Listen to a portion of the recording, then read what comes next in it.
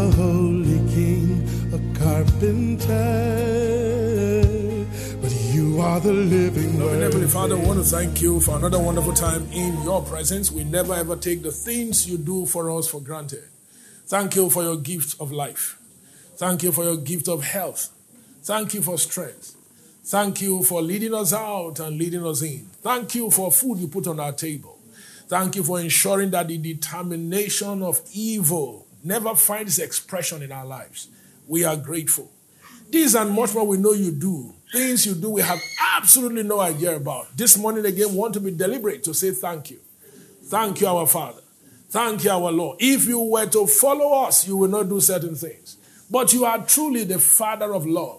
And your love finds expression in your dealing with us. So we are grateful. Thank you for your faithfulness. Thank you for your mercies. Thank you for your grace. Thank you for your joy. We are grateful. We are grateful. Again, Father, you have gathered us this morning, not unto any man, but unto you. And unto you alone shall the gathering of your people be. We're asking this morning that you will speak expressly to us. As always, you will speak in the language that each one here can understand. Speak to our hearts.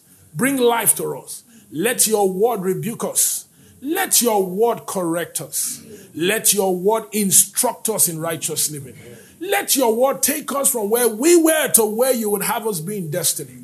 This morning, in the mighty name of Jesus, we ask that you will confirm your word with signs and wonders. Lord, heal bodies that are sick. Heal bodies that are having one form of pain, infirmity, or the other by the power of your word as it comes forth this morning. We also ask you will be involved in matters that will constantly thank you, Lord Jesus. Thank you, Lord Jesus. Thank you, Lord Jesus. Thank you, Lord Jesus.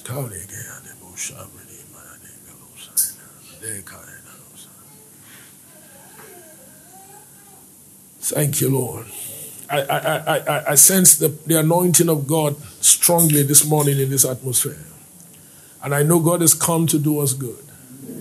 God has come to do you good. Amen. God has come to do your family good. Amen. He's come to do your household good. Amen. Father, do things that we consider a distant place that our hands cannot reach, but your hand can reach it. Amen. We expect testimonies and miracles by what you are set to do today, and that your name and your name alone will be glorified. Amen. Now I release this presence of your spirit in this atmosphere over every heart, over every life. Yes, Lord. Thank you, Father. For in Jesus' precious holy name we have prayed. Amen. Praise the Lord forevermore. Hallelujah. Come on, shout a bigger hallelujah. Hallelujah. Okay, we began something last week Sunday on overcoming the wiles of the devil. I beg you in the name of Jesus, if you haven't listened to that tape, please go back and listen to it. Do you understand what I'm saying? Go back and listen to that message. It will help you a lot. And what we're going to share today will be a continuation of what we shared last week, Sunday. Praise the Lord forevermore. Okay, in our last study, we established a very important fact. And it is this, that thoughts, what is thoughts again? A way of thinking. We established that thoughts is the determinant of behavior. Can you remember that? Yes, sir. Once a particular way of thinking finds expression in our hearts, a new behavior is born. Remember that? We established that from God's word. So we're going to kick off from there this morning. Praise the Lord. Amen. So I'm going to take you back to Romans chapter 12 and verse 2. Amen. And be not conformed to this world. I'm reading from the King James Version. And be not conformed to this world, but be ye transformed by the renewing of your mind, that you may prove what is that good and acceptable and perfect will of God. Listen to the God's Word translation. Don't become like the people of this world. Instead, change the way you think. Then you will always be able to determine what God really wants, what is good, pleasing, and perfect. So you see, when he says don't be conformed or don't be like the people of this world, then he said change the way you think. You can see the connection. The way people think determines how they behave. So God says, for you not to be like the people of this world, you need to change the way you think. Meaning, there's a way the people of this world think. Are you getting it? So God says, change the way you think. That's how we got that statement. Thoughts are determinants of what? Behavior. So follow me carefully this morning as we try to go a bit forward. Praise the Lord. The kind of thoughts we entertain in our mind, to entertain means to embrace. Are you okay with that? Are you okay with that? You know, listen, the way thoughts work is this. They are like wind, they flow. Let me give you a very practical example. Some of you sitting here and watching me now, if not all of you, all kinds of thoughts have flown through your mind when you came to service. You are just listening during praise and worship, then something will come. You did not close the pot of food though. You shake your head like this. You know you didn't think that. It just came. Do you understand what I'm saying? The next one said, Edith says she will come today by 1 o'clock. What is the problem? That's what thought is. They just flow like wind. They are flowing. Now, the one you embrace is the one that you decide to massage in your mind. Do you understand? For example, as you're hearing me, you didn't close the pot of soup before you left to all these cockroaches that fly around. Hey, Natro. Hi. Now you've embraced it. Did I close it? No, I closed it. I close it. What if I not close them? I close them. No, I close them. What if I not close? I close the pot. I'm sure I closed the pot. What is happening? You have embraced it. So you are massaging it. Then suddenly, from I closed the pot, I didn't close the pot. Let me go and call whether this girl is still around so she can look where I keep the key to open the pot. What is happening to you? The thought you have embraced has given birth to a behavior in you, and you have gotten up to go and make a call based on what? The thought you embrace. So when we say thought is the determinant of behavior, that's exactly what it is. I don't know if I'm talking to somebody. Yes. Praise the Lord. So the kind of thought we entertain in our mind will eventually shape how we behave and relate with other people in life. Yeah. When you see people act in a certain way, they don't just wake up overnight and decide. No. There was a thought that came. They embraced it, and it shaped a new behavior in them. Am I talking to somebody? Yes, sir. Thus, God's word instructs us to change the way we think. The kind of thoughts that we entertain in our minds, so that we will not behave like the people of this world, implying that there's a way the people of this world think. And we as children of God must not think like them, because if we don't think like them, we will not behave like them. Is that clear enough? Yes. Praise the Lord. Okay, so let's talk a little bit about the warfare of the believer. The warfare of the believer. Remember, the overall subject is overcoming the wiles of the devil. Let's talk about the warfare of the believer. 2 Corinthians chapter 10, I read verse 3 to verse 6. 2 Corinthians chapter 10, verse 3 to verse 6, I read from the King James Version. For though we walk in the flesh, we do not war after the flesh. That's the way they write English in the 16th century. All right? It's not the way we speak English today. Are you with me? 2 Corinthians 10 from verse 2 to 6. For though we walk in the flesh, we do not war after the flesh. Okay, what that simply means is we're humans. All right? We're human beings, but we don't fight physical battles. That's simply what that means. If we were to write that today, that's how we write it. But since 16th century English, they don't write that way. All right? Okay, so I continue. Verse 4. For the weapons of our warfare are not carnal, but mighty through God to the pulling down of strongholds, casting down imaginations and every high thing that exalts itself against the knowledge of God, bringing into captivity every thought to the obedience of Christ, and having in readiness to revenge all disobedience when your obedience is fulfilled. Now, everybody look at me. The warfare of the believer needs to be understood from the spectacle of God's word and not from what you hear people say. As a matter of fact, everything about the Christian faith has to be understood from the spectacle of God's word and not what you hear people say. A lot of times, these are the challenges we face. I'll tell you something. It is easier to learn good things from the start than to learn wrong things and to unlearn the wrong things so you can learn the good things. That is more difficult. Because it's like you trying to put a loaded program on top of another program that doesn't sit very well. You will always have issues with that system. I have one that always, when he's tired, he tells me I'm going to sleep. He doesn't even inform me, he just goes to sleep. That's what happens when you try to load a program incorrectly. Am I talking to somebody? In the same way, if your understanding as a child of God on matters of faith is born from what you hear people say, you are in deep trouble. That may even be the battle you are currently fighting you have no idea about. And that is why it is important to have a church where you are established. Because the problem with some people is this. Uche, they'll tell you, the way the body do me, that kind of church, now I have to follow that morning. So if I wake up and say, where I go now? Seriously, no, I don't go there small. Don't go there small. Where I go now? Let me go Fire Mountain Ministry. So that's the way I feel like. So they go. Now they go to Fire Mountain or wherever that is. And they hear some things. The following Sunday, the body don't do them to go back there. They go another one. And they hear another things. Now you know what is going on? Trouble is cooking.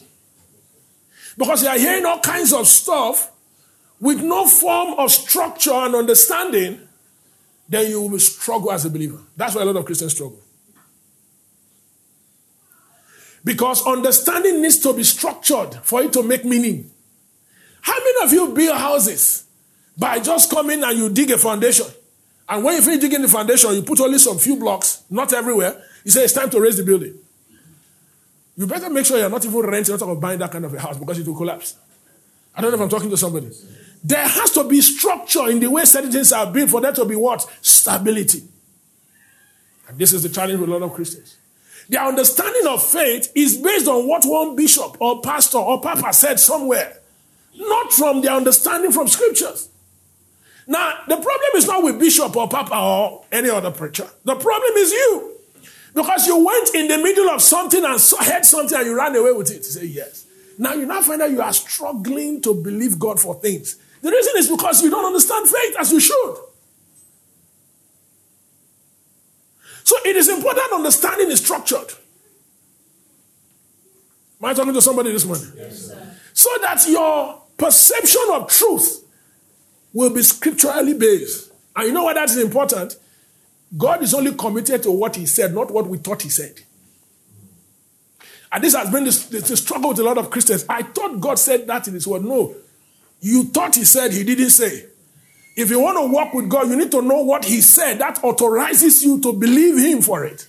And that commits him to do what he said. I don't know if I'm talking to somebody. Yes. Praise the Lord. So the warfare of the believer needs to be understood from the light of God's word.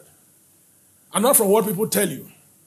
If people tell you stuff and you can't see it in the Bible with due respect, you don't have to condemn them. Just throw what they say away. Am I talking to somebody? Yes. You don't even need to have conversations with them. What you say is a lie. It's not important. Just throw it away. Because that's what the scripture tells us to do. 1 Thessalonians chapter 5. It says, prove all things. Hold fast to that which is good. So whatever does not seem to line up, throw it away. But you know the challenge with many of us? We don't read Bible, so we don't know what to throw and what to keep. How many of you will go and work in a salon and you have not learned how to do hair? I pity the person who will sit under your hand. We say, but now this your hair get problem. No, it's not that hair. Hair don't have problem. It's the person doing the job that has a problem. I don't know if I'm talking to somebody. And you see, that is how we run faith. Every other thing we do, tricks we learn. But when it comes to faith, we don't care. How do we expect you to get it right? Am I talking to somebody this morning? Yes. Good. So let's look at the warfare of the believer in the light of Scripture. Amen? Mm-hmm. So stay with me again. I'm going to read what I've just read before. For though we walk in the flesh, we do not war after the flesh. For the weapons of our warfare are not carnal, but mighty through God to the pulling down of strongholds. You know, when you just hear strongholds, you say, Rakabashata yata, every Satan. Keep quiet and just listen to Scripture. I don't know if I'm talking to somebody. Yes, just listen to truth from Scripture. Let your mind, let the light of the Word of God cast out darkness from your heart. Am I talking to somebody this morning? It said, To the pulling down of every stronghold, verse 5, casting down imaginations and every high thing that exalts itself against the knowledge of God, and bringing into captivity every thought to the obedience of Christ, and having in readiness to revenge all disobedience when your obedience is fulfilled. Now, the word warfare, pay attention now. I want to try to be a bit systematic so you can follow me.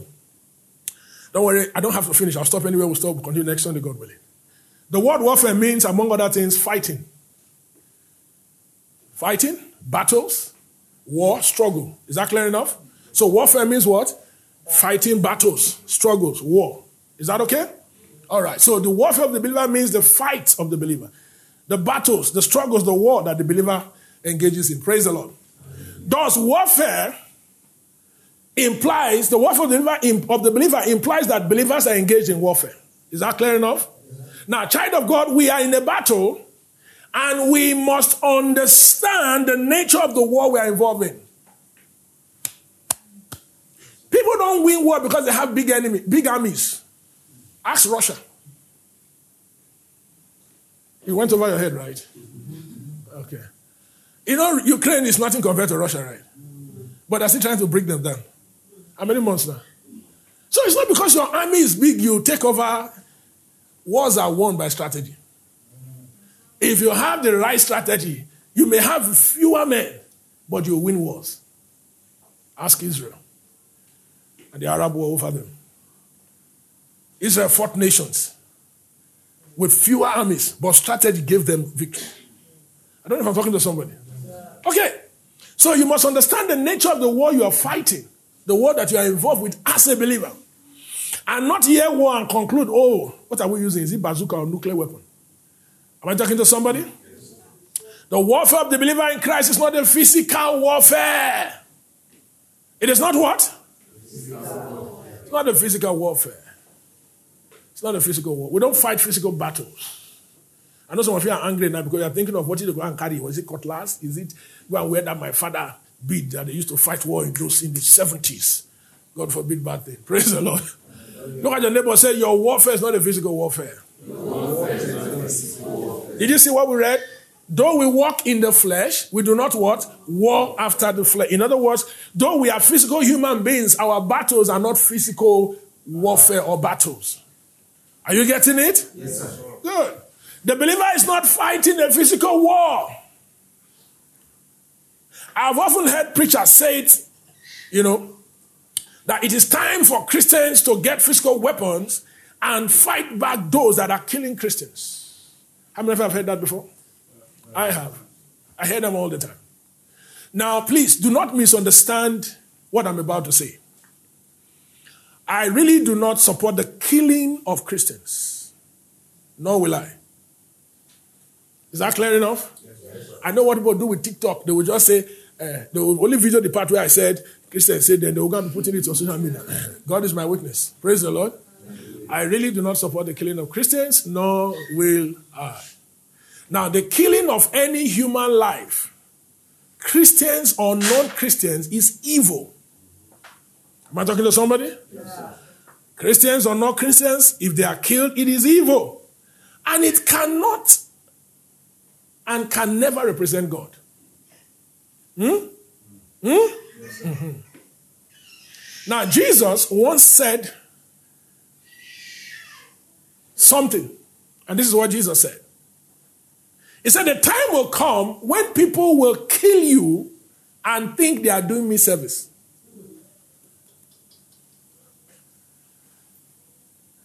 Write down John 16. Quickly, I read verse 1 to 3. John 16, 1 to 3. I'm going to read from 2 translations. These things have I spoken unto you, that you should not be offended, Jesus said. I'm telling you these things so you will not be offended. You will not stumble. You will not have a reason to rebel. Verse 2. They shall put you out of the synagogues. Yes, the time comes that whosoever kills you will think that he does God service. And these things they will do because they have not known the Father nor me. Listen to the Good News Translation. I have told you this so you will not give up your faith. Do you know there are Christians, some Christians who have backslided simply because how can they be killing us and we cannot fight back? Nonsense.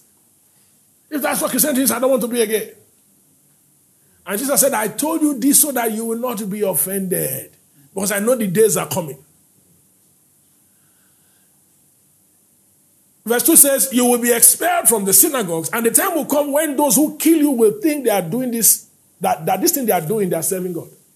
Jesus said, people will do these things to you because they have not known either the Father or me.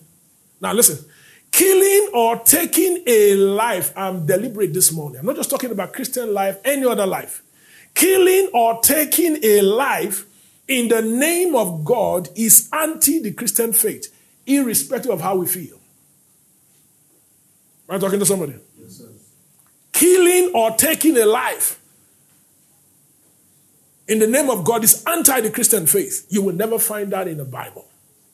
It doesn't matter who says what or who tells you what. It is never in the Bible. Jesus actually said, those doing this in his name will think they are doing service. Now, it may not necessarily be they are killing the name of Jesus. They can be killing the name of God, according to them. And God said, these people who do these things do not know me. They do not know me. And for those Christians who are playing with the idea or the thought it's time to fight back, Jesus said they don't really know me. I don't know if I'm talking to somebody this morning. Yes, sir. Praise the Lord. Hallelujah.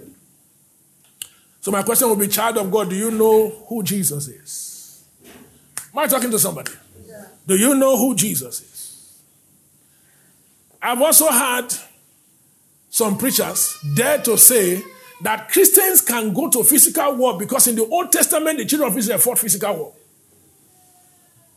I'm telling you what I have heard, though. I'm not telling you what they say to me, what I heard preachers say. Don't let anybody deceive you. Back in the Old Testament, they fought physical war. So we can fight physical war. Now, it is true that the children of Israel fought physical wars. However, we must understand that we are under a different covenant. And this is called the New Covenant, or what you call the New Testament. The word testament means covenant. Are you still following me? We're under a new covenant. And under this covenant, things are done differently, according to the teachings of Jesus Christ. Am I talking to somebody? You will not find one physical war in the New Testament. Are you still with me? Yeah. You will not find one physical war in the New Testament. For those believers agitating for physical war, the reason is simply because they don't know Jesus. I don't know if I'm talking to somebody. They don't know Jesus as they ought to. As they ought to. Stay with me. We are still under the believer's warfare. Is that not so? Yes, sir. The Lord Jesus also gave us more clarification in his statement referring to the devil as the thief in the Gospel of the book of John. Remember that? John 10:10. What did he say? The thief comes only in order to kill, to steal, and to destroy. Then Jesus said, I have come in order that you might have life and have life in abundance or in its fullness. So in the above text, we see clearly the mission of Jesus. What was his mission? To give life, and life what? In abundance. The one who came to kill is who? The thief, who is also called the devil. Are we getting me? Praise the Lord. Praise the Lord. So the mission of Jesus is to give life, while the mission of the devil is to take lives. Come on, am I talking to somebody? Selah, think about that. Think about that. There was a time Jesus was going to Jerusalem. That was when he was heading towards at the time for his crucifixion. He went with some of his disciples. On their way to Jerusalem, something happened. And the disciples said to Jesus, do we call down fire from heaven like Elijah did? So when we're asking God to send down fire like Elijah, you need to clarify what the fire is coming to do. Am I talking to somebody? Yes, sir. So listen to the story. Luke chapter 5. I read from verse 51 to 56. Just listen. You can write it down because of time.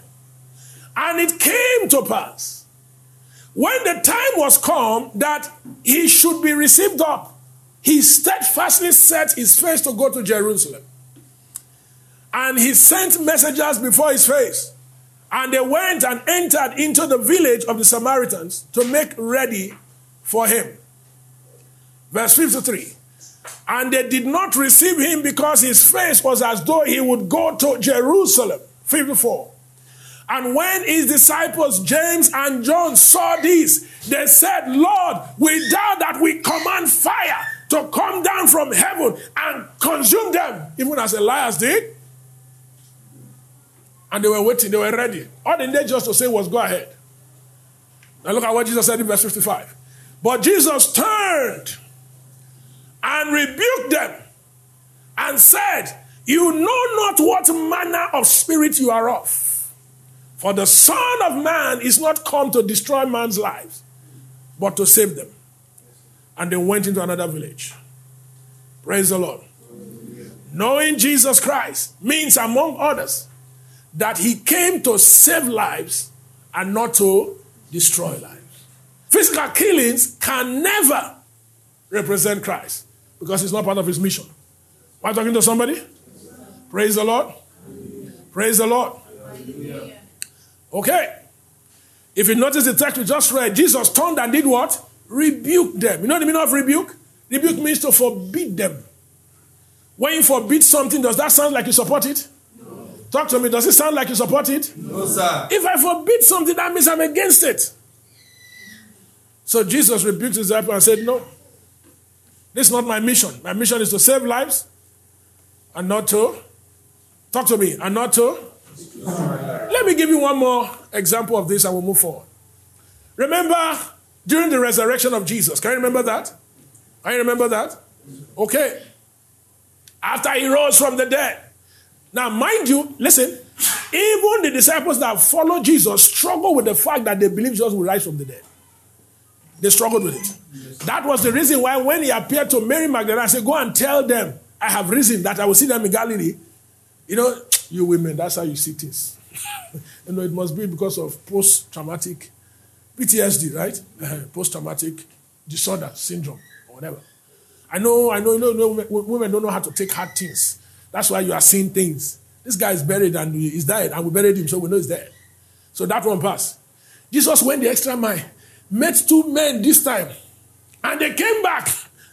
We have seen the master, and they say, you have taken again what those women are taking. They struggled to believe. Jesus now had to come to his disciples and rebuke them for their struggle to believe. Do you understand that? Yes. He rebuked them. So they struggled to even believe that Jesus would rise from the dead. But this is the catch of it. Listen to me. When he eventually rose, they saw him, okay. See the mathematics in their brain. That means this guy's conquered death. That means there's no power that he doesn't have right now.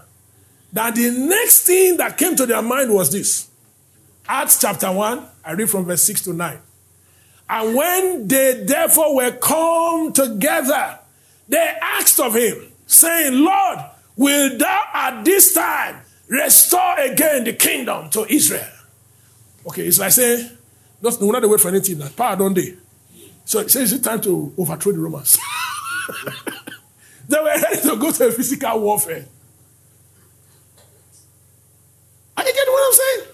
So if Christians are thinking of physical war today, they didn't start with you, started with the disciples. During the time of Christ, some of them were carrying swords. That was when they came to arrest Christ. Somebody took a sword and wanted to remove somebody's head. And it was the ear that he cut. And Jesus rebuked him and said, he that kills by the sword. We read that today, right? In our reading. Yeah. So Jesus said, no, that's not my style. So they're asking, is it time to go to war? But now we know we have the power. Or you just say something to happen. And look at Jesus' response to them, verse 7. And Jesus said unto them, it is not for you to know the times or the season which the Father has put in his own power. Then look at what he said to them. But you shall receive power. After that the Holy Ghost is come upon you. Now I would have imagined they say, okay, so we can kill them. Look at what he said. No. And you shall become witnesses unto me. And do you know the meaning of witness? Witness, among other things, means a record bearer. So Jesus said, this power that comes upon you will make you my record. You will be the one that bears record of who I really am. And part of that record you bear, sometimes some of you might even be a martyr. I don't know if I'm talking to somebody. So Jesus did not miss the gospel he preached. It's us that is missing it today. He said it clear. So the people knew. One time he said, you can't follow me. One man said, Lord, let me follow you, but give me time. Somebody just died in my family. Let me go and bury. Jesus said, let the dead bury their dead. Follow me. So he didn't mix words. He was clear. He said, nobody can follow me except you hate your father, your mother, your brother, your sister. You cannot be my disciple. So Jesus' message was clear. The people who follow Jesus, you can clap for them. Because you don't go there every Sunday thinking to hear something that will lift your spirit, as we say it in Nigeria. And you hear something, you say, It's like he's making every effort to chase you away. His message was clear. And this was one of his messages. I don't kill, I give life. And you know a lot of Christians struggle with this things I'm saying right now. Pastor, what are you saying? It's not what I'm saying, it's what Jesus said. Come on, am I talking to people? Yes, praise the Lord. Hallelujah. He said, you shall be witnesses unto me in Judea, Jerusalem, Judea, Samaria, and unto the utmost part of the earth. And while he was saying that, the Bible said he was taken up into heaven. Praise the Lord. Hallelujah. Now, I truly understand to some degree, and I do not say this lightly, what it feels like hearing and reading accounts of how Christians are slaughtered. Are you listening to me? Yes, yeah, I do. It is horrific and truly inhuman and cannot be defended by any standard or principle. However, fighting a physical war is not taught nor encouraged by Jesus. Am I talking to somebody? Yes, sir. Somebody once said, Pastor, I'm not blaming that because you never did that they kill you. No, that's not it. I hope you know the message of the gospel will not change in respect of location or time, era, or people. Do you understand? Yes, sir. No. It doesn't change. Because you are somewhere and that's where they kill, you say you will preach a different message, then you are not preaching the gospel. I don't know if I'm talking to somebody. Yes, sir. So it has absolutely nothing to do with that. Praise the Lord. Hallelujah. Fighting a physical war is not taught nor encouraged by Jesus Christ. Now, the child of God, now pay attention to this statement. The child of God must be careful to protect his or her heart. Protect their heart from what? From the venom of revenge and bitterness. Because of these issues, when I hear a lot of Christians talk, even ministers with due respect, some ministers, I could feel venom from their statement. Venom of vengeance and bitterness. Already at that time, our spirit is corrupted. And Jesus warned us to be careful, lest any root of bitterness find expression and corrupt you. You don't understand how Satan fights this war. Satan will do anything to get at your heart, the purity of your heart. If he can't get you physically to start acting the way he would have you do, he will want you to be bitter. Whichever way he's gotten something in you. You know what Jesus said? The prince of this world cometh, but he has what? Nothing in me. You know the meaning of that? There is nothing that looks like him that represents his principle or ideology that is found in me. This is the nature of the battle that we fight. Praise the Lord. Hallelujah. If we allow this to happen, we have given Satan a place in our lives. Ephesians 4:27 says, neither give place to the devil. Look at the way the Passion Translation renders Ephesians 4:27. He said it. Don't give the slanderous accuser, the devil, an opportunity to manipulate you. Can you see that? Can you see that? Yes, praise the Lord. The warfare of the believer is not a physical warfare. Everything I've just said is to establish that truth from Scripture. Are we still together on that? Yes, sir. Are you still hearing me? Come on, are you still hearing me? Yes, sir. Can you see what I'm saying from the Scriptures? Yes, can you see what I'm saying from the Scriptures? Yes, sir. Is it in your Bible? Yes, sir. Praise the Lord. One more time. Help me look at your neighbor. Say, our warfare is not a physical warfare. Our warfare is not a physical warfare. Can you help me preach to the person? Your fight is not a physical fight. Your fight is not a physical fight. Praise the Lord. Hallelujah. Okay, let's talk a little bit about understanding the nature of the warfare of the believer. Maybe if we can get through with that, we'll stop there for this morning. Praise the Lord. Hallelujah. Understanding the nature of the warfare of the believer. So can we go back to where we started from? 2 Corinthians 10, I read again from verse 3 to 5. Or 3 and 4, I beg your pardon. I read 2 Corinthians 10, I read verse 3 and 4. For though we walk in the flesh, we do not war after the flesh. Is that okay? Do you understand that now? Good. For the weapons of our warfare are not carnal. The word carnal simply means fleshly or physically. Physically made. The weapons we fight with, they are not physical weapons. It is clear because we don't fight physical battles. Oh, I have seen services, cutlass service. Everybody go to church with cutlass. Say, we are going to cut the devil. I wonder what Bible they read. Koboko service. Come to say, we are going to flog demons. You know what they're simply doing? Maybe you don't go out for exercise, so you're just trying to find some form of exercise in church. The Bible says it profits little. That's okay, I can relate with that. But don't get carried up because the weapons you fight with is not a cutlass, nor is it a koboko.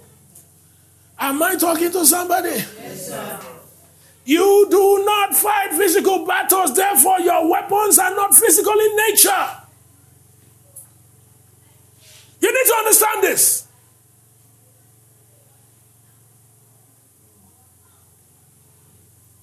But you know what? Despite the fact that our weapons are not physical or carnal in nature, the scripture describes the potency of our weapon. It says they are mighty weapons. Isn't that amazing? Yes, sir. That you can have weapons that are not physical, yet they are described as what? Mighty. Child of God, are you following what I'm saying this morning?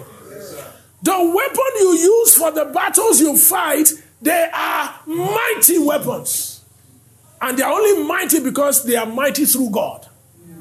I don't know if I'm talking to somebody. Yes, sir.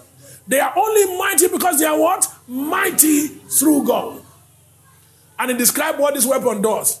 It said these weapons, they are mighty through God, and they bring down what he calls strongholds. Praise the Lord. Hallelujah. Praise the Lord. Hallelujah. Ephesians chapter 6, verse 12. Understanding the nature of the warfare of the believer. Is that also? For we wrestle not against flesh and blood. That's another confirmation that we don't fight physical battle. Does that make sense? Yes, sir. Good. For we wrestle not against flesh and blood.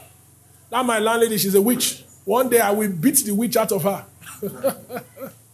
For we wrestle not against what? Flesh and blood. Look at your neighbor. You don't fight physical human beings. Come on. What did I tell you at the beginning of this study? One of the nature of the devil is he will use you to cause chaos and you will exonerate and defend him. Can you remember that? Yes, sir. So I'm talking to you, I'm telling you, which devil? Now you devil not do anything here. Now you. He has succeeded though. He created the crisis, removed himself, and made you defend him. It's one of his job. He's crafty, he's cunning. One more time, help me tell your neighbor, you don't fight physical human beings. I once heard a testimony, very funny anyway. A lady came and was giving testimony in church. Praise the Lord, hallelujah. That's why we would like to hear your testimony before you say it, because sometimes you could put the whole church in some form of confusion, you know. Praise the Lord, hallelujah. The Iroko tree has fallen. I said, who will not hear Iroko tree fail and not shout? Even some people, before they heard what she made, started speaking into Roboko, no shout, oh, hallelujah. I said, the Iroko tree has fallen. Then the next statement was the killer. My mother-in-law is dead. Because according to her, the mother-in-law, which is the Iroko tree, is our problem. Oh, you don't know that in prayer meetings people call people names? Father, This one that will not let me go, let him go. Let him go. Let him go. Kill him. Kill him. Kill him. Die. I have not come to take but to give life. Jesus said, if you truly know him, you will understand that Jesus doesn't take life. Because for every life that goes without him is eternally lost. And he's in the run to secure life because he already paid the price for the entirety of humanity. Every wicked man that dies and go to hell, he has lost. Something he has. How many of you will be glad to go to market and buy tomato? And you know the cost of tomato right now, right? It's rainy season. You know it's very expensive. After buying and blending, you are coming now, call Poncho and the poor. You now say, whoa, hallelujah, glory. According to Mother I, glory. You are happy that the tomatoes you bought was bought. And the person who cost it will not get something from you. You understand what I'm saying? It doesn't happen. So you expect God to be happy when souls he had paid for die and go? That's why he said, I have no pleasure in the death of the wicked. When you read the Bible, read it in context and with understanding. There was a time David was praying, oh God, break their teeth. God, you see, understanding differs. You are under a new covenant. He is sovereign. He can decide what he wants to do. But you understand his nature. Instead of you to deal with spirits, you are looking at how to deal with that person. Good. I will show you. When I finish with you, you're going to say, God is my God. No, you're getting it all wrong. Because you think your warfare is a physical warfare. One more time, help me preach to your neighbor. You don't fight a physical battle. Your battle is not physical in nature. Ephesians 6:12 says, for we wrestle. The word wrestle means to struggle or to battle. Is that not so? For we wrestle not against flesh and blood. That's all King James way of saying we don't wrestle against human beings. Is that okay? Yes, but what do we wrestle with? Pay attention. He said, but against what he calls principalities. Against powers. The word powers means authorities. Against the rulers of the darkness of this world. And against spiritual wickedness. Then he calls it refers to something in the high. Now, places was added. It's not part of the original manuscript, but I can make sense to that because I'm trying to describe what it's referring to. Against principalities. Against powers, against what we call rulers of the darkness of this world or age, against spiritual wickedness in high. Okay? Pay attention. Are you still with me? The word high comes from a root word in the Greek. It's epuranos. Epuranos simply means above the sky. So meaning that this entity described that we war against do not reside on the earth. They don't reside on the earth. That's the nature of the battle you fight. They reside in what it describes as heavenlies, above the sky. Now, can I ask a question? Are there any human beings that stays above the sky? No, sir. So clearly, these things we are talking about are not human beings. I don't know if I'm talking to somebody. Of course, we know because he already told us against the wiles of the devil. We know they are demonic spirits. Satan and his cohorts. That's what we fight against. That's the nature of our battles. Child of God, we must understand that our fight as believers is not a physical fight.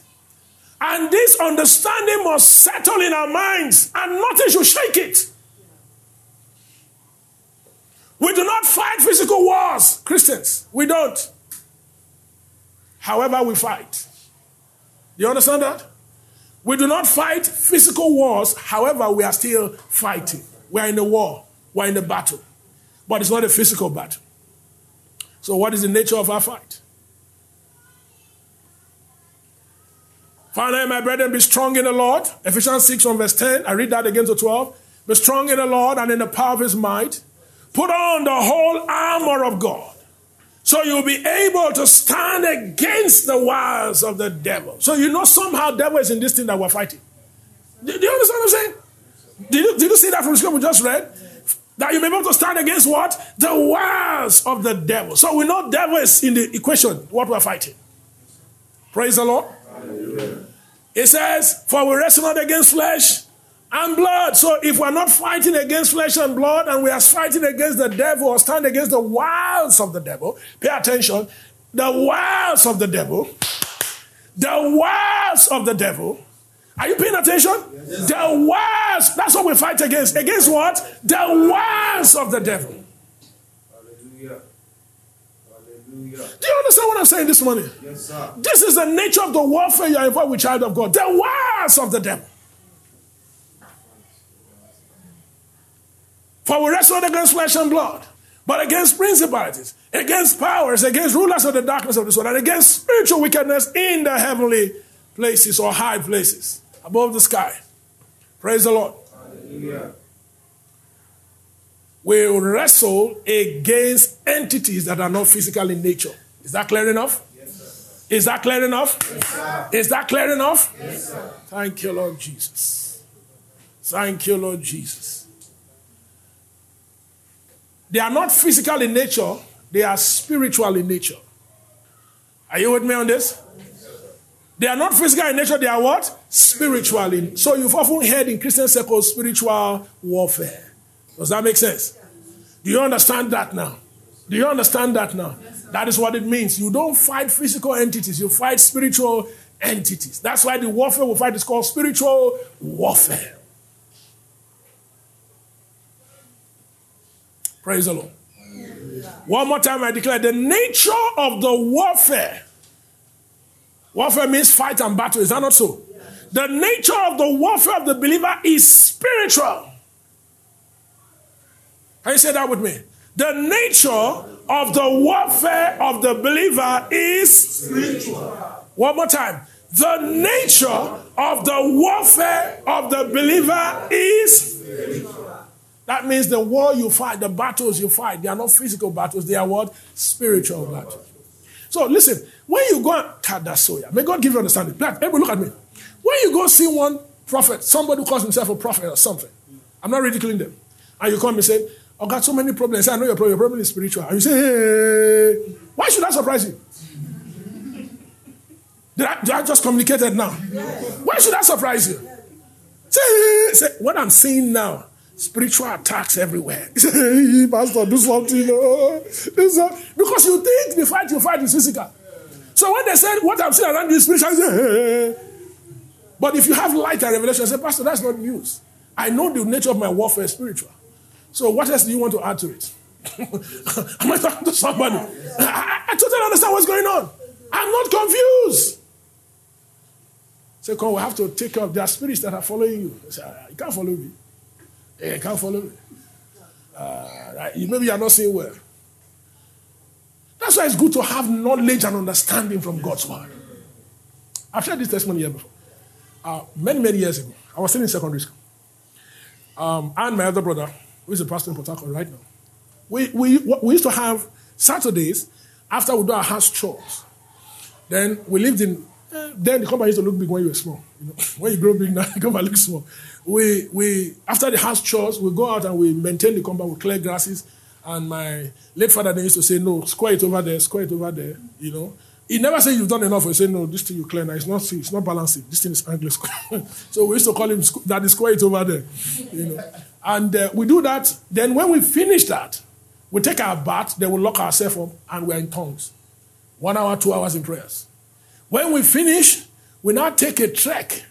Probably, I think the best I can describe it as walking from here, you know, as little boys, from here probably to close to Stadium Gate.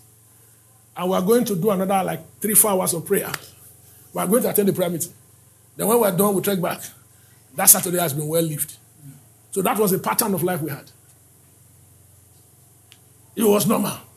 So one of these Saturdays, after our usual chores and prayer session, we went for this prayer meeting. And in the prayer meeting, my beloved sister, I will never forget her name. When I see her in heaven, I will remind her this story. Sister Gift. She started seeing vision and pointed, said, hey, 2 of you come out. I was one of the person they point, the other one they point. So I looked at my brother, and my brother just did like for me. So that I don't destroy I don't scatter the prayer meeting. So I stood. And the Lord is showing me something. The Lord is showing me something. You, brother, he was pointing at me. You, I can see you. Chain is tying you from your head down to your toe. Need us so we can deliver you. I look at brother. I say, ah. So I didn't want to cause chaos in the prayer meeting. God knows I didn't need that with my heart. But I need them all the same.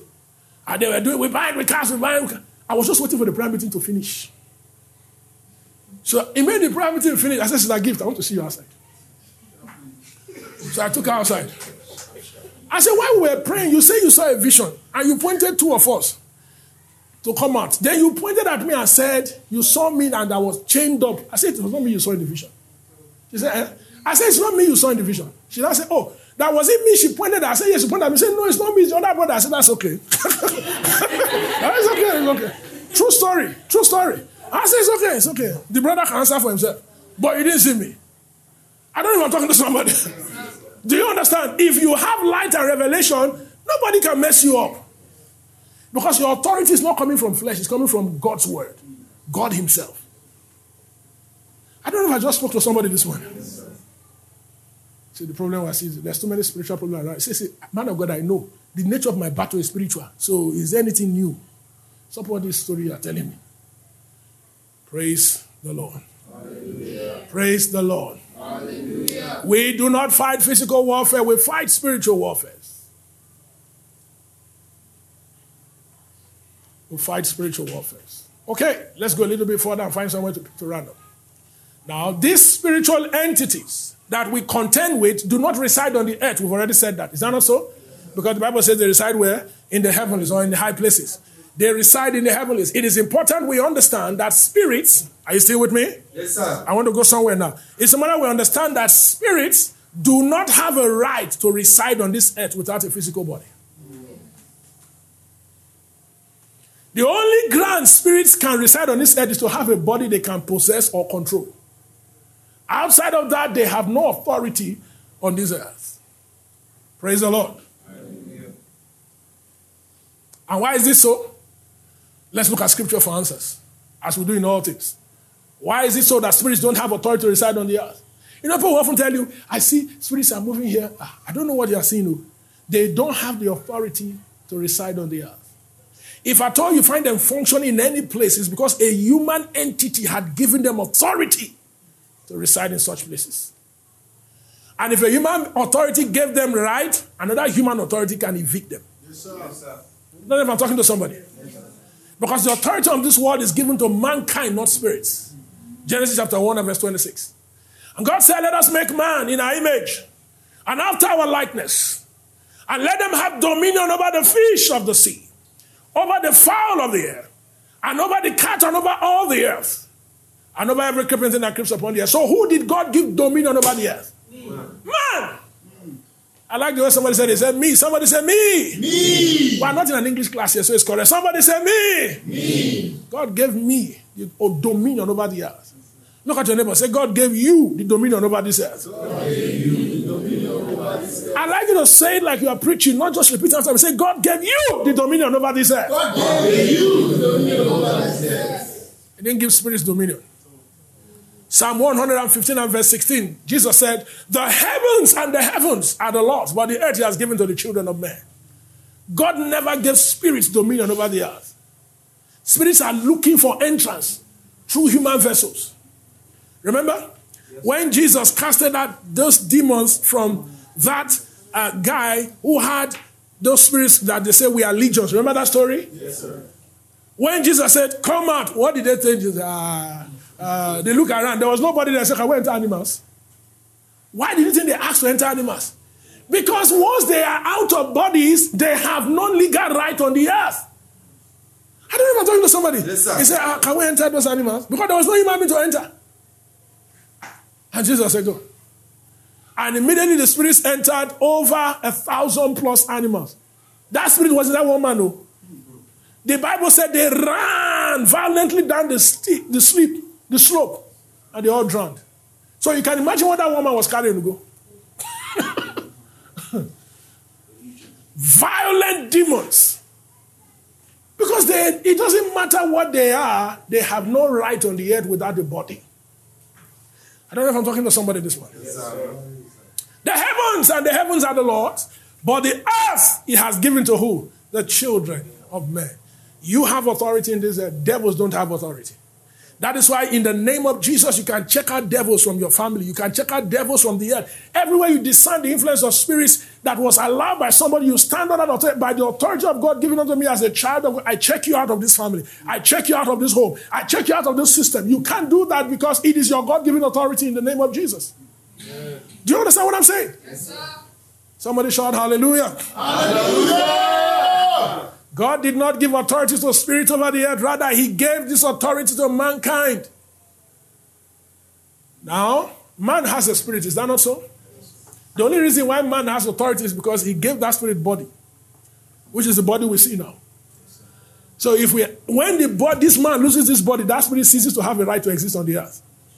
We say the person has died. Is that not so? James says the body without the spirit is dead. That spirit does not remain. Wants to die after this, the judgment. The spirit checks out of the earth. That's God's law. You don't have any right to be afraid of spirits as a child of God. Am I talking to somebody? If you see a human vessel that is giving access or portal to demonic spirits on the earth, you as God's human vessel can shut that vessel in the name of Jesus. Amen. Because there's a God-given authority that resides with you. Praise the Lord. Hallelujah. Come on, praise the Lord. Hallelujah. It is for these reasons that the spiritual entities that the children of God fight with do not reside on the earth. Does it make sense now? Yes. That's why they don't reside on the earth, because they don't have the authority to reside. Praise the Lord. Hallelujah. They reside in the heavenlies, referring to dimensions up in the sky. Praise God. Now, the next question to answer will be this. If these spiritual entities do not reside on the earth, how do they then engage the believer in warfare? Are we still going together? Yes, sir. Okay. Can we walk that a little bit, then we're done? Yes, sir. Because I can stop here. Walk this a little bit, right? If the spirits, these entities we war with, according to the word of God, do not reside on the earth, according to the word of God. So how do they engage us in battle? Are we still together on this? Yes, sir. Okay, let's talk a little bit about that, and we should find somewhere to stop. Go back to Ephesians chapter 6 and verse 11. Ephesians chapter 6 and verse 11. I read. Put on the whole armor of God, that you may be able to stand against the wiles of the devil. That is why what we fight against is described as what? The wiles of the devil. Those entities that was described, principalities, powers, rulers of the darkness of this world, and spiritual wickedness in heaven, they are all cohorts of Satan. Satan is their boss. And the scripture tells us clearly that what we fight against, the nature of our spiritual warfare, is against what? The wiles of the devil. We've already described what wiles is. Remember in our first study? What are wiles again? Travesty. What is a travesty? Misrepresentation, distortion, perversion. Those are expressions of one single mission of Satan. What is that mission? Deception.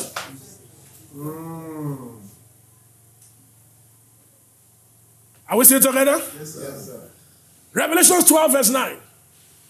Let's look at that again. Revelation 12 verse 9.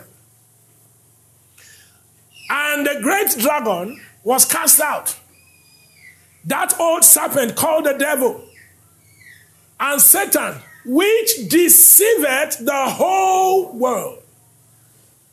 He was cast out into the earth, and his angels were cast out with him. Which deceiveth what? The whole world. Somebody said, but Pastor, he said they don't reside there, but he was cast out into the earth. When we refer to the earth, it's everything outside of where eternity is. So at one level, this is where we are. Another level beyond the sky, the upper part of the earth. Do you understand what I'm saying? Yes, sir. So they are somewhere there. Praise the Lord. Hallelujah. What is his mission? He deceived what? Talk to me. He deceived what? What is the primary mission of Satan? Deception.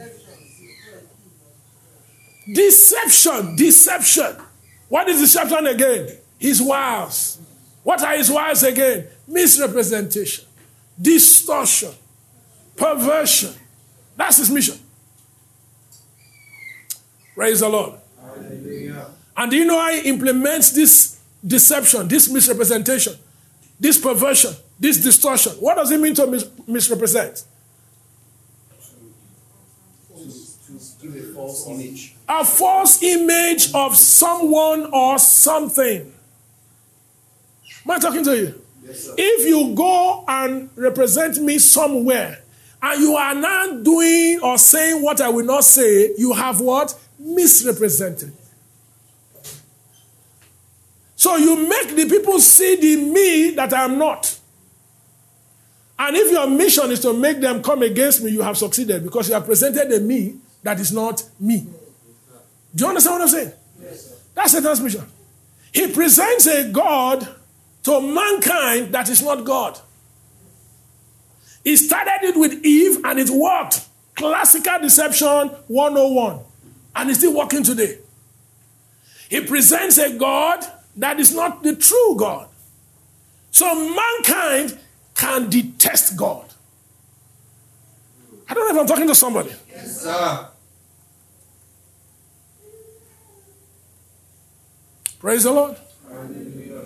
I said in the first study, the devil presented to Eve that God does not want her to discover her real potential so she can fully express herself.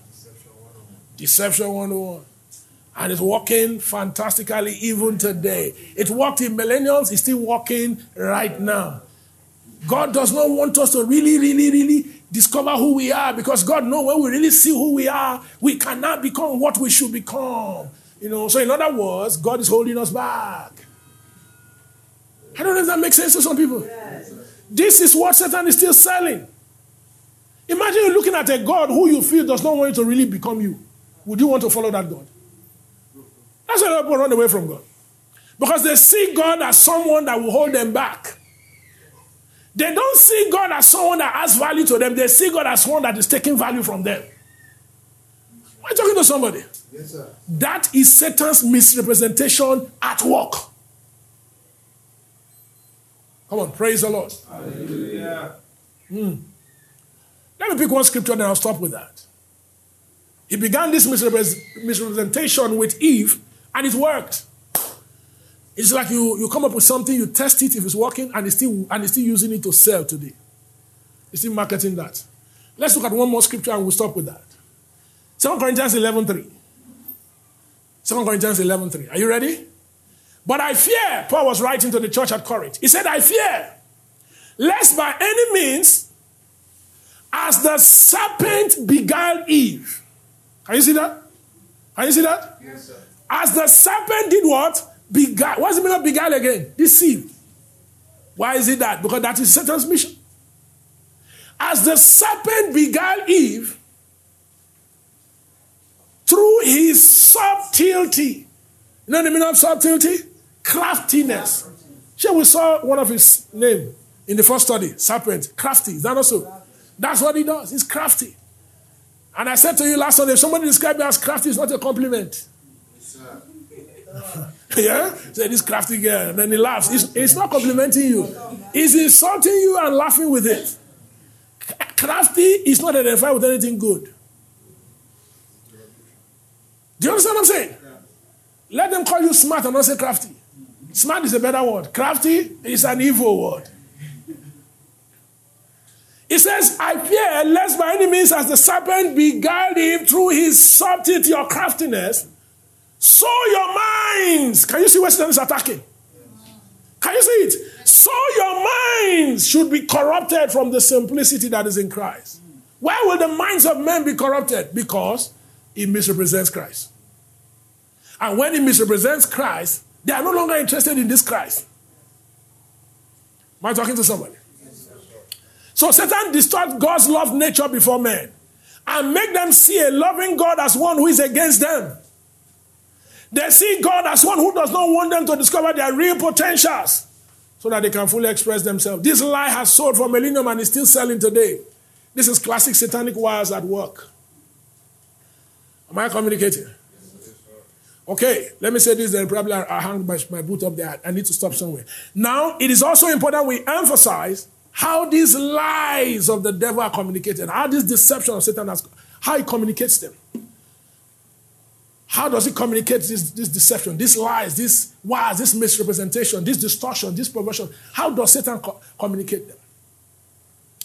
Satan perpetuates these lies through the instrumentality of our thoughts. So, I try to answer the first question I raised, and I stop with that. These entities we fight, they are not physical, they don't reside on the earth, they reside in the heavens. How do they engage us in battle? Through our thought life. Yeah. That is the battle you fight. That's the nature of your spiritual warfare.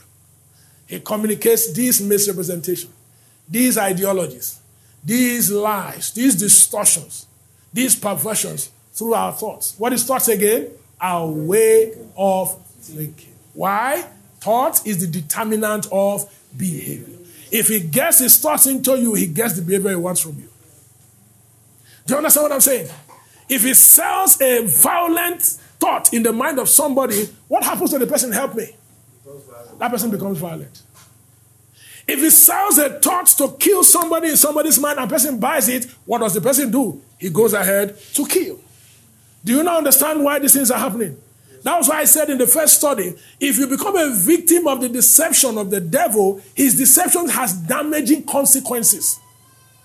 And whoever buys the lie will suffer the effect of those damaging consequences. So you read, the thief cometh not but for to steal, to kill, and to... Satan cannot enter physically to kill. He needs a vessel. He needs to sell the ideology to someone who will go do the killing for him. So you often read on the news, a guy gets up and goes to a primary school, carries a gun and begins to shoot children. And he said, what? They don't like me in this school, so I kill everybody. The devil fed his mind. The devil fed their mind. These things happen almost every day in the United States of America. Somebody just gets up, gets to a school. In fact, what happened during July 4th, while they were doing their Independence Day, somebody went and stood somewhere and began to use human being for target practice. Was shooting, killing, before they eventually caught him. Why do you think these people do this stuff? The one who assaults the mind of men found the entrance into their thought life. And the next thing is, you know what? Go out in a blaze of glory. You know, they can kill you, but let them kill you a star. How do they kill you as a star? Kill others. When you kill, they will never forget your name. You will be in even long after you are dead, you will be in the news. They will always remember you as the guy who took out. So these ideologies, everyone who killed came to their mind as a thought. And they embraced the thought, and the thought shaped the behavior in them. If you ever say you want to go after prostitution, the thought came to your mind, you embraced it, and it shaped you. If you are going to be a wicked person, the thought came to your mind, you embraced it, and it shaped you. If you are going to be a liar, the thought came to your mind, you embraced it, and it shaped you. If you are going to be angry and be a very angry person, the thought came to your mind. You embraced it, and it shaped you. Everything you will become is shaped by the thought that finds access into your mind. This is how these spirits fight you. This is the nature of the warfare you fight. If you are going to be hopeless in life, Ugo, the thought came, you embraced it, and it's now shaping hopelessness in you. And the next thing will be, what is there to live for? End it. End it. End it. Even your dream, you're hearing, end it. And that's suicidal. That's the suicidal thought. What is there? All this suffer. You they try, nobody they encourage you. Kill yourself. Make you know everything don't finish. And it doesn't occur to you, who is the guy standing close to you telling you, kill yourself, kill yourself, kill yourself. Do you understand the nature of the warfare you fight now? Yes, sir. Oh, you still don't? End it all. After all, man die and once, all die and die. It starts feeding you. It starts feeding you. End it. End it. End it. End it. End it. There are different ways you can do it, Sha. Go and search the internet. You find yourself going to the internet to look for how to kill yourself. Oh, God. Why? The devil understands the principle. Thought shapes behavior. So if he sells something to you and you buy it, he has given birth to a new behavior in you. What is he asking for? Say you should just sleep with him. It's only once now. It's only once. And God will understand. You ask God to forgive you later.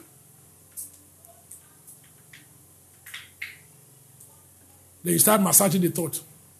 He has promised you, you will not stay in Lugbe. I'll take you to a service apartment. And I will take care of you. I will pay 5 years down.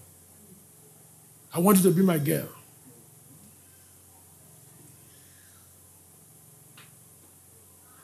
And he tells you, which car do you want? Look for it and let me know. From when you say yes, the car is yours. If you want to work, I'll put you anywhere you want. But if you don't want to work, you don't need it. I'll put some good money in your account. And you start massaging it on.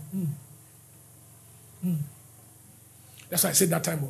This Christianity I'm following now is holding me back. It's not allowing me to fully express myself. I can see where I can become now. All the time that they sweat. See, one small thing I don't come. You don't. See. After all, after all, this one self, you say you won't follow you sleep, you go sleep, you go change your life. Or like those other boys when you sleep, don't they do anything for you? Abba. No, this is something I'm supposed to think very well.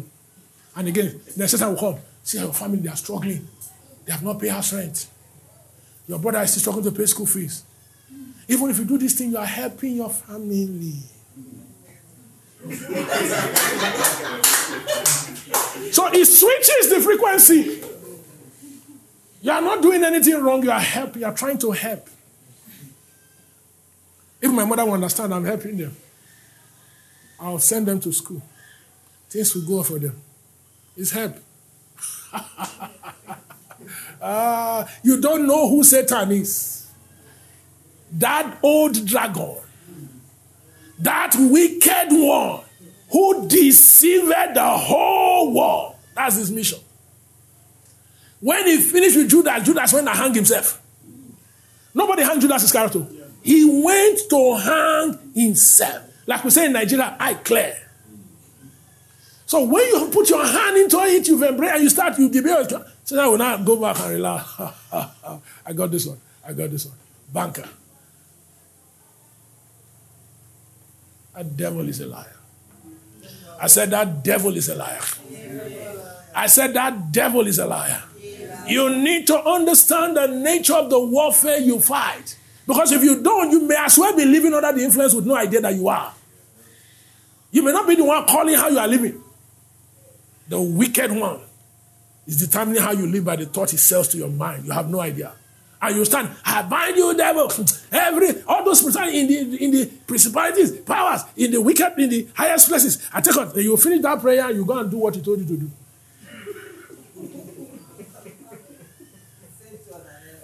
Because you have no idea how it gets its effect in your life.